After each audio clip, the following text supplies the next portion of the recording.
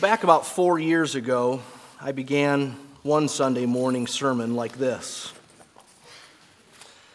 Let me try to talk us out of being too committed to global missions. If we're too committed to global missions, some of our key people will leave us for faraway lands. There'll be great financial cost to those of us who stay and send them. Those who go will likely be persecuted or threatened in ways in which they wouldn't if they had stayed in the U.S. So we should instead just focus on the gospel spreading in Albuquerque.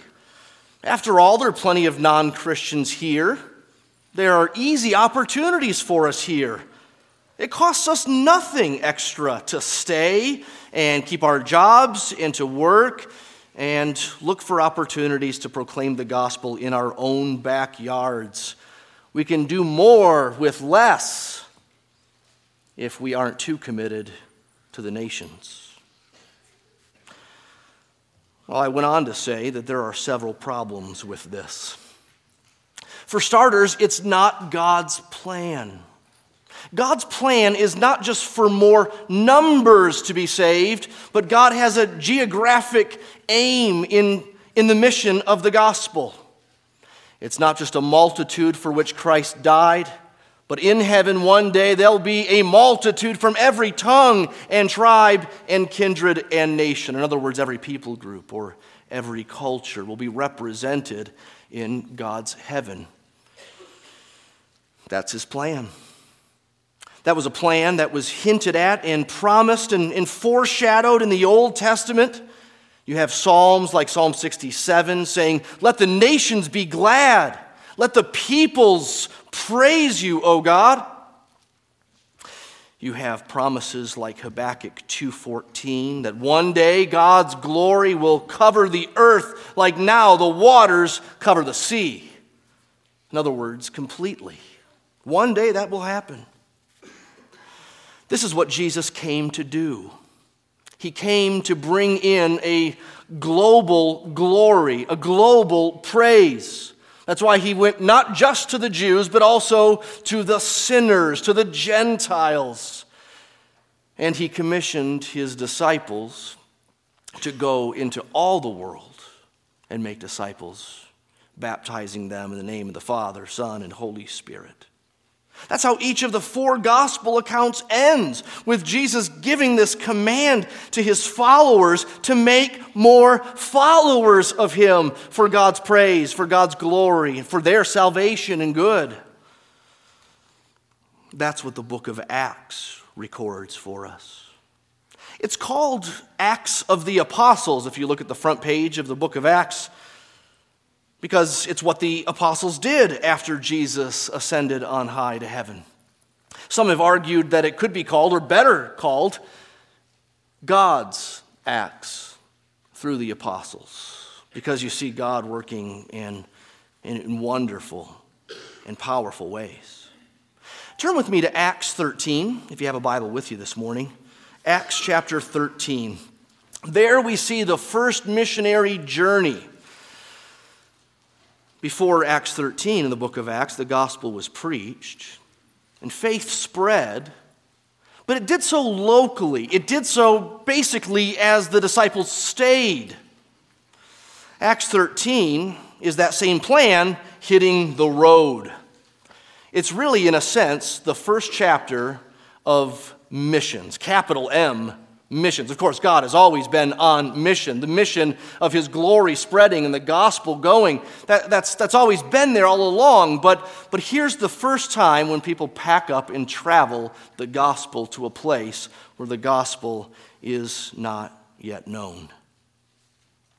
So we'll see in Acts 13 a church worshiping. They commission Paul and Barnabas on a mission. We'll see Paul and Barnabas travel on this mission. We'll see a sermon from Paul as he preaches, and we'll see what that message is, and we'll see how people respond to that message, and we'll see what it means for us today at Desert Springs Church. It starts with a dual commission, we could say. A dual commission. By dual, I mean divine and human. Look at the opening verses of chapter 13. Now there were in the church at Antioch prophets and teachers: Barnabas, Simeon, who was called Niger, Lucius of Cyrene, Manaen, a member of the court of Herod the Tetrarch, and Saul, a very diverse group. While they were worshiping the Lord and fasting, the Holy Spirit said, "Set apart for me Barnabas and Saul for the work to which I've called them." Then, after fasting and praying, they laid their hands on them and sent them off. So being sent out by the Holy Spirit, they went down to Seleucia, and from there they sailed to Cyprus. What a great event. It might be more supernatural than most of our experiences and plans as a church. Here you've got prophets and the Holy Spirit speaking, perhaps speaking to the whole church, perhaps in some kind of audible way. It's more supernatural than most of our experiences today, but it's the same God, and it's the same goal, and it's the same mission with the same gospel. The same God who spoke and led in Acts 13 through the Holy Spirit is no less involved in the mission plans of today. God has stirred in the hearts of to go. God has stirred in the hearts of Desert Springs Church to send. And it's much like this in Acts chapter 13. It's a dual commission. God is in it. He's behind it. But not just supporting it, He's leading the way. He's initiating. It's His mission, not our mission with His help. It's His mission.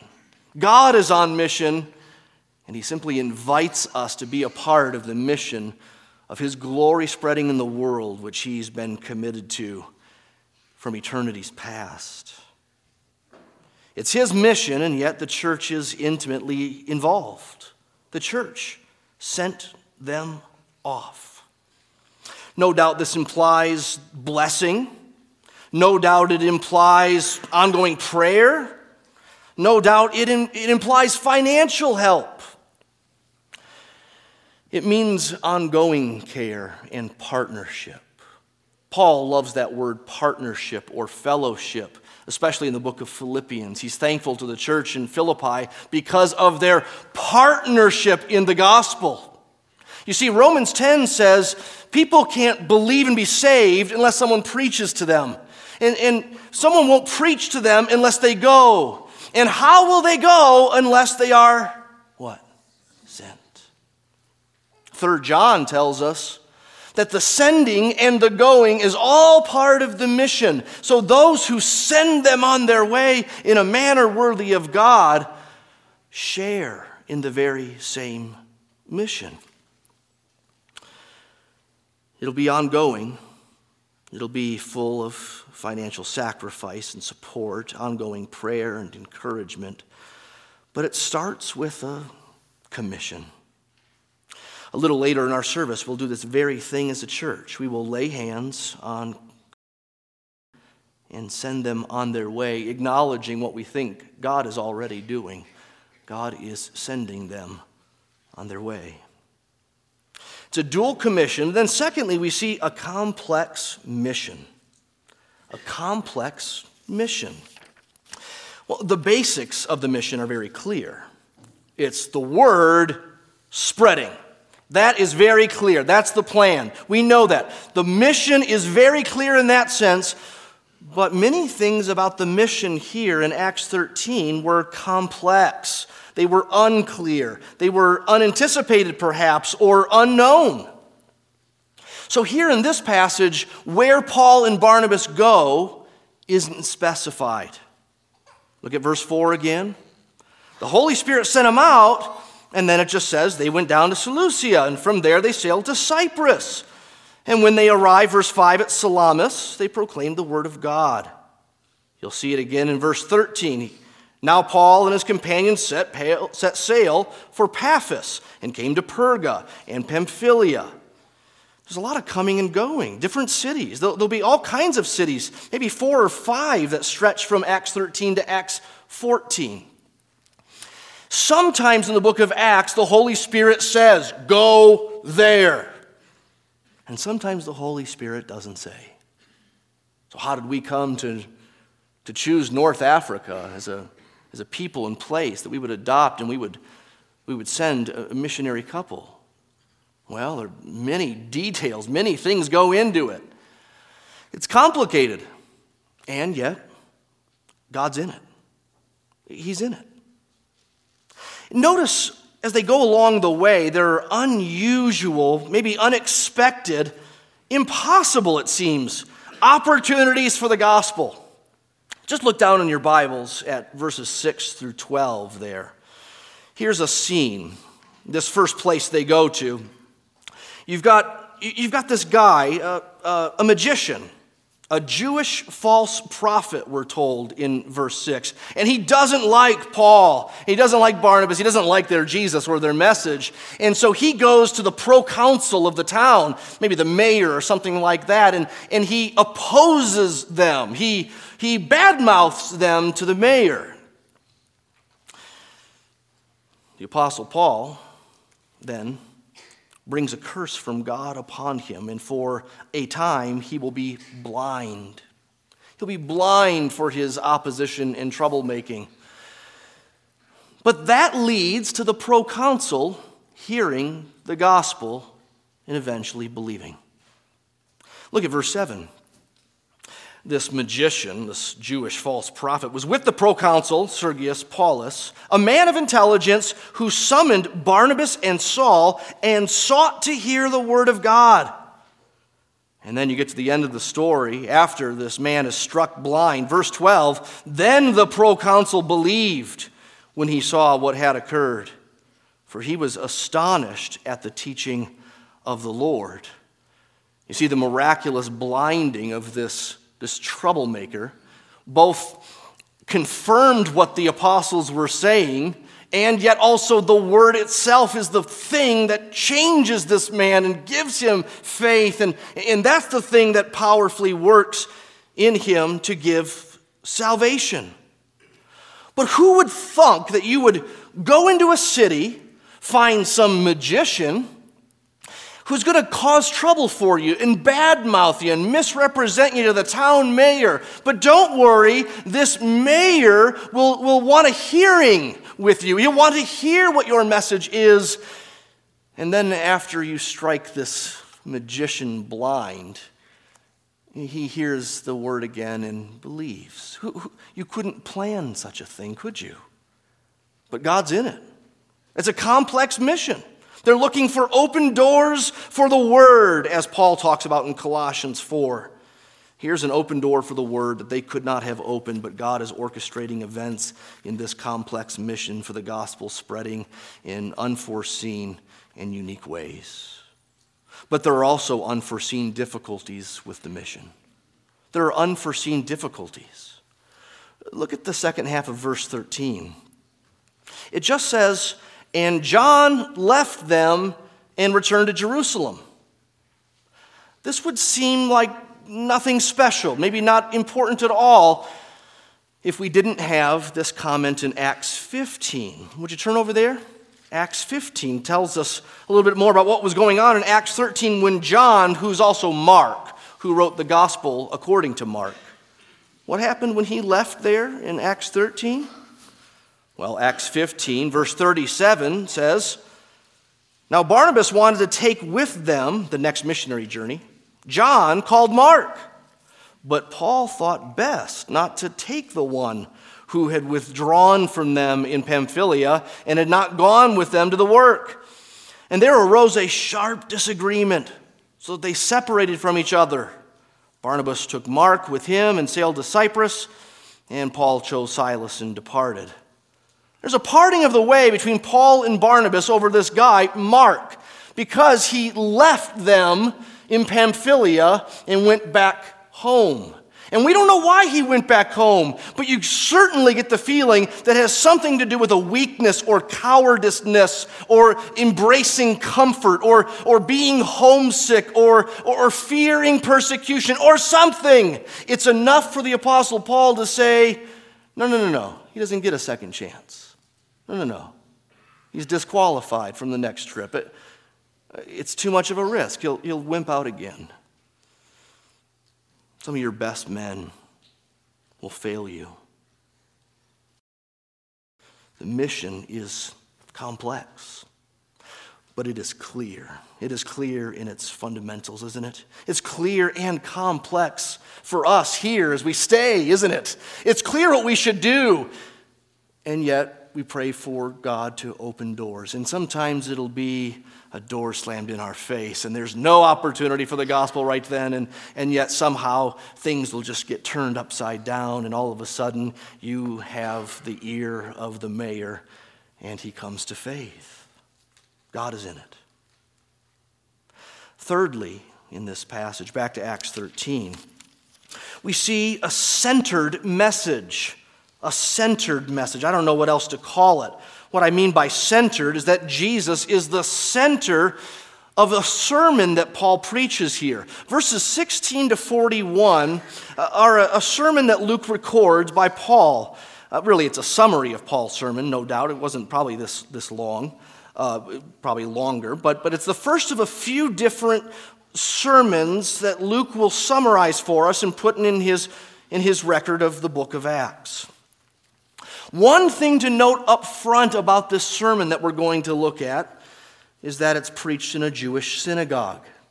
It's to Jews and Gentile converts to Judaism.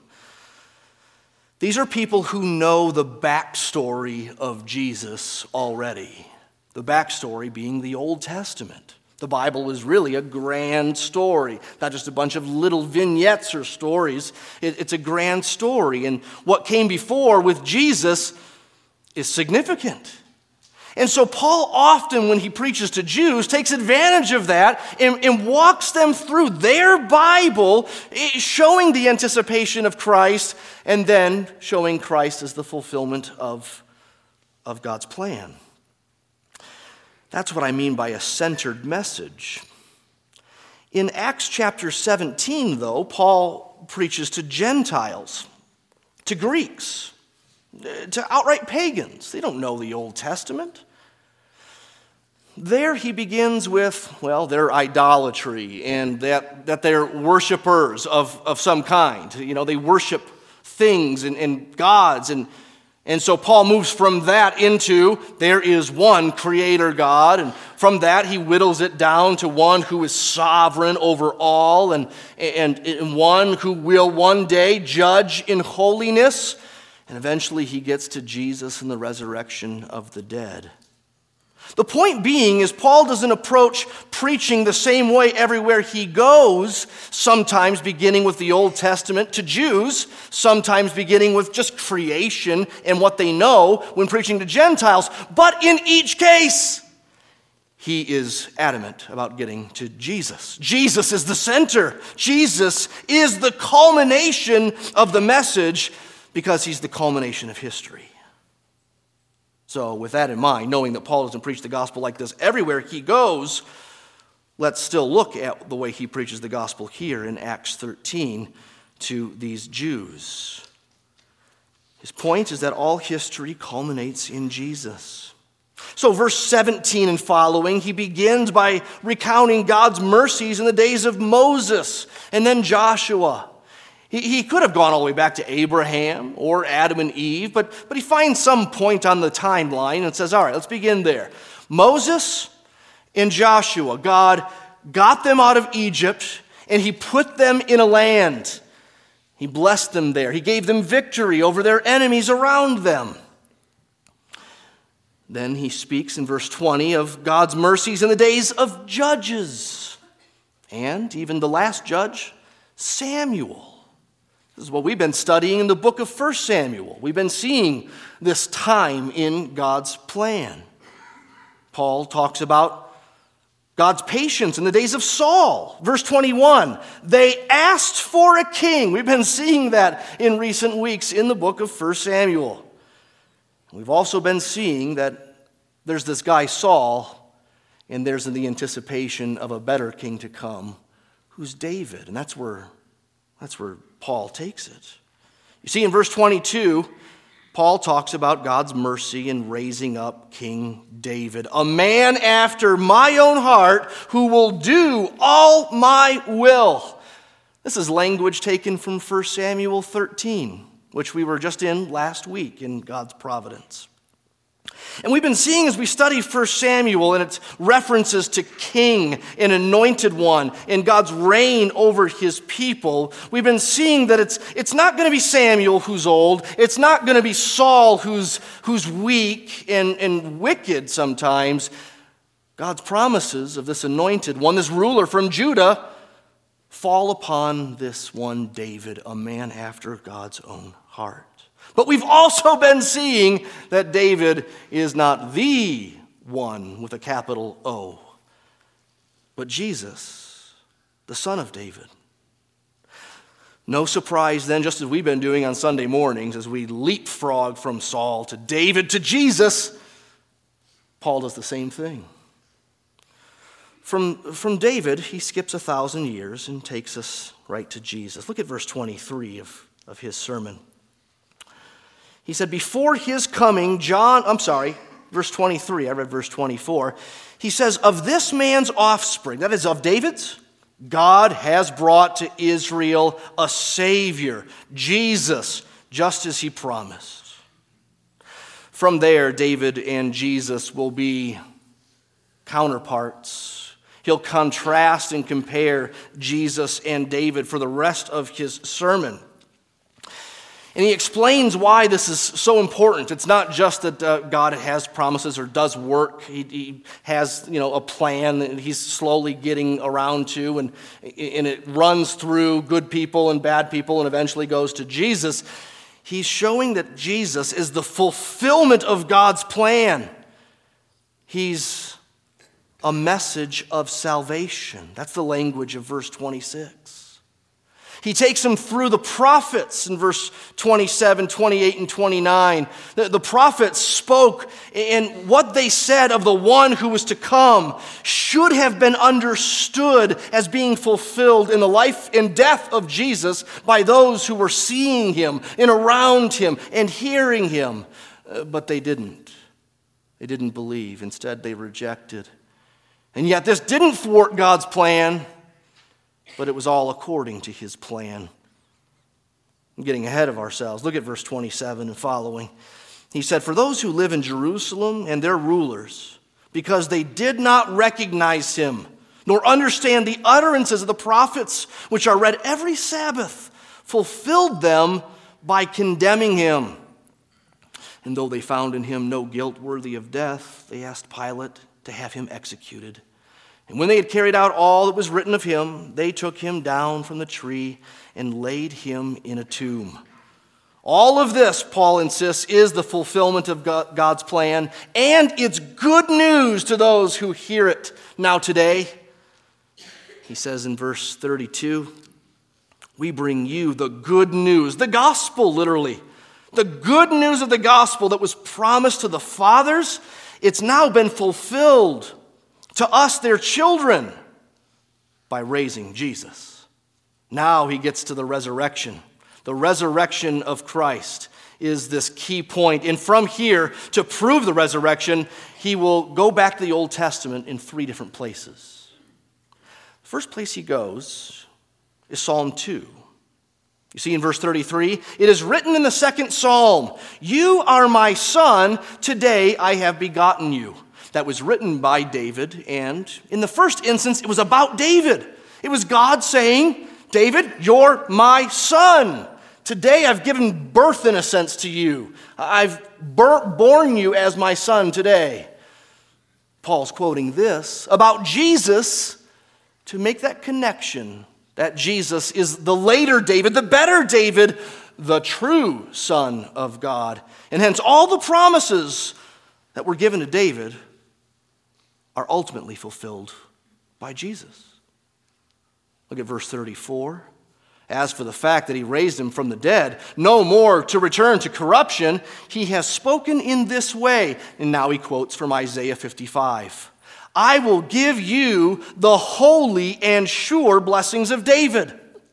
Of course, this is written after David, and it was written to God's people as a whole. But Paul sees that verse in Isaiah 55 as reflecting one who will fully inherit the sure blessings that were given to David. Promises like an eternal throne. An eternal throne for a guy who died. What's going to happen? How's that going to work? Well, verse 35, he quotes Psalm 16. He says also in another psalm, Paul preaches, you will not let your Holy One see corruption. David wrote this, and he wrote it about himself. But David did see corruption, and that's Paul's point. Look at verse 36 and 37 as he explains these verses of the Old Testament and how they land on Jesus. For David, after he had served the purpose of God in his own generation, he fell asleep. He died. And he was laid with his fathers. And he saw corruption, even though he was the one that wrote, you will not let your Holy One see corruption. It was temporarily true. God did protect him. And yet it wasn't ultimately true. Those were shoes too big for David to fill. It was there all along. David spoke better than he knew. So verse 37, here's Paul's point. That didn't refer to David ultimately, but he whom God raised up, he did not see corruption. He died, but was raised. In light of this, Paul then makes his appeal. Look at verse 38 and following. He says, let it be known to you, therefore, brothers, that through this man, Jesus, forgiveness of sins is proclaimed to you. It's not just that he was the son of David. It's not just that he was raised from the dead. Those are all really special things. But personally important is this. He died for sins. He died for forgiveness. And this is preached to you. This forgiveness is preached to you, and by him, everyone who believes is freed from everything from which you could not be freed by the law of Moses. Literally, the word isn't freed, but justified, declared righteous. Declared righteous on someone else's account.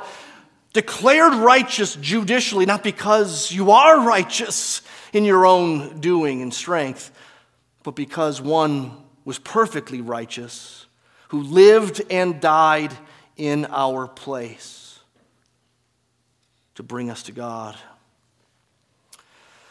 So believe, don't reject it. Look at verse 40. Beware, therefore, lest what is said in the prophets in Habakkuk 1:5 should come about.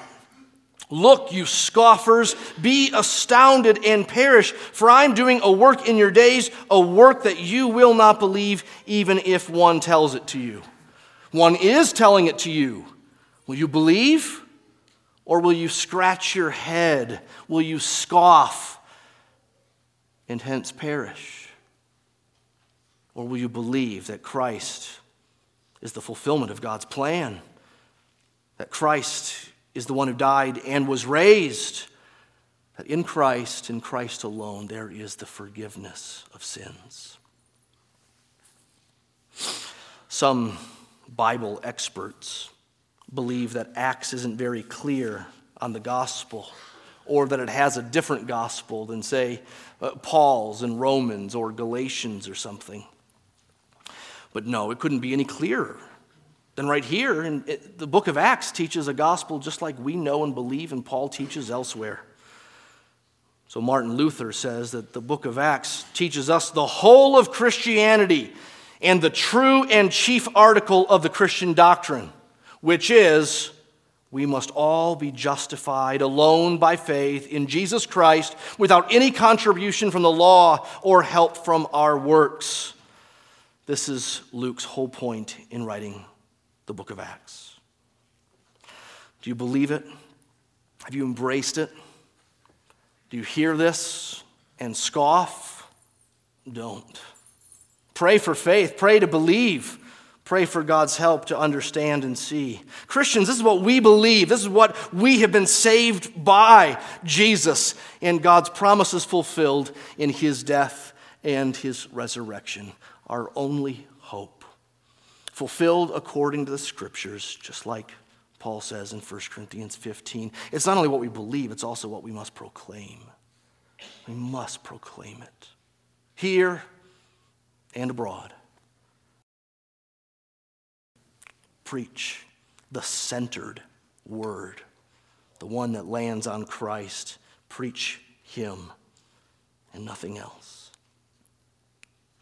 Fourthly, we see in Acts 13 a mixed response to this gospel preached. A mixed response. We've already seen a mixed response in that earlier scene where the magician opposed and was struck blind, and then the proconsul heard and believed. We see a similar division later on. It's reception and rejection at the same time, at the same scene, in the same city. You have revival and riot. It's amazing. That's often the case. Look at the reception of belief and salvation talked about in verse 42. As they went out of the synagogue, the people begged that these things might be told to them the next Sabbath. And after the meeting of the synagogue broke up, many Jews and devout converts to Judaism followed Paul and Barnabas. Really, they followed Jesus, but that's one way of putting it. They followed Paul and Barnabas and their way. And Paul and Barnabas spoke with them and urged them to continue in the grace of God. The next Sabbath, almost the whole city gathered to hear the word of the Lord. But there's also rejection and unbelief. See verse 45? When the Jews saw the crowds coming to hear the word the next week, they were filled with jealousy. We can't draw crowds like this for church. Who are these guys? So they began to contradict what was spoken by Paul, reviling them. And Paul and Barnabas spoke out boldly. We'll see rejection even more in verse 50 there. Jews in sight of the devout women of high standing and the leading men of the city, they stirred up persecution and eventually they drove them out of the district. But Paul and Barnabas shook the dust off their feet and went to the next city, and there they preached the gospel to the Jews first and then to the Gentiles. There's reception and rejection, a mixed response. This will always be the case. You see it again and again in the book of Acts. You see it again and again in church history. You see it again and again in Albuquerque. Some love Jesus and embrace him, and others oppose him, and oppose him vehemently and sometimes violently. There's a mixed response. The ratio of reception to rejection may differ from place to place, but basically it's always a mixed response. The gospel of the Son is opposed by many, and it is power and salvation to many. There'll be a mixed response as go to North Africa. We pray that the door is open and God grants repentance and faith, and eyes are opened and salvation is born in people's hearts and churches are formed and gathered. We don't know what the ratio will be. We simply know God has people there and there'll be opposition, a mixed response. But fifthly, there's a sure outcome.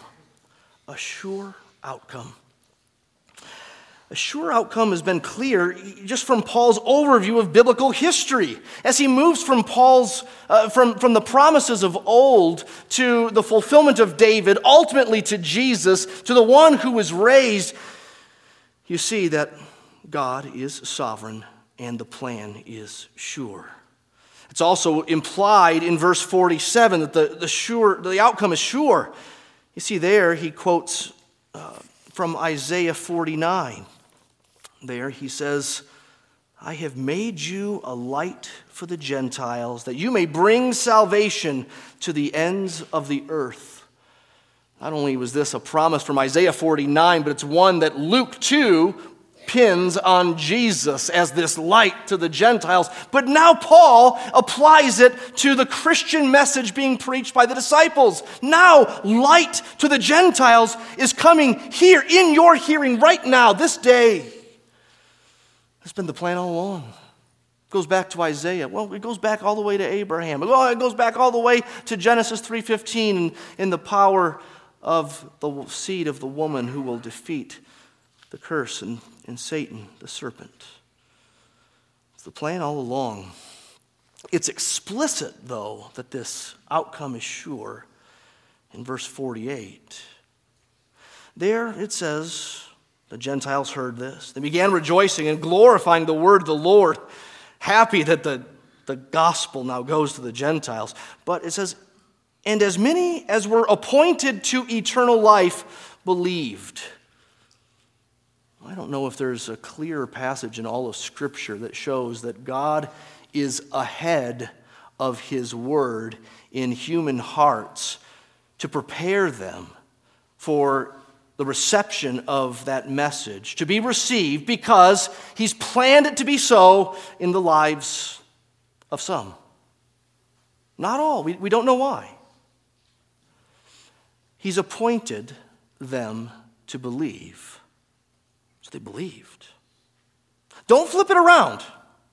It doesn't say as many as believed were appointed to eternal life. God has appointed some, and they believed when they heard the message.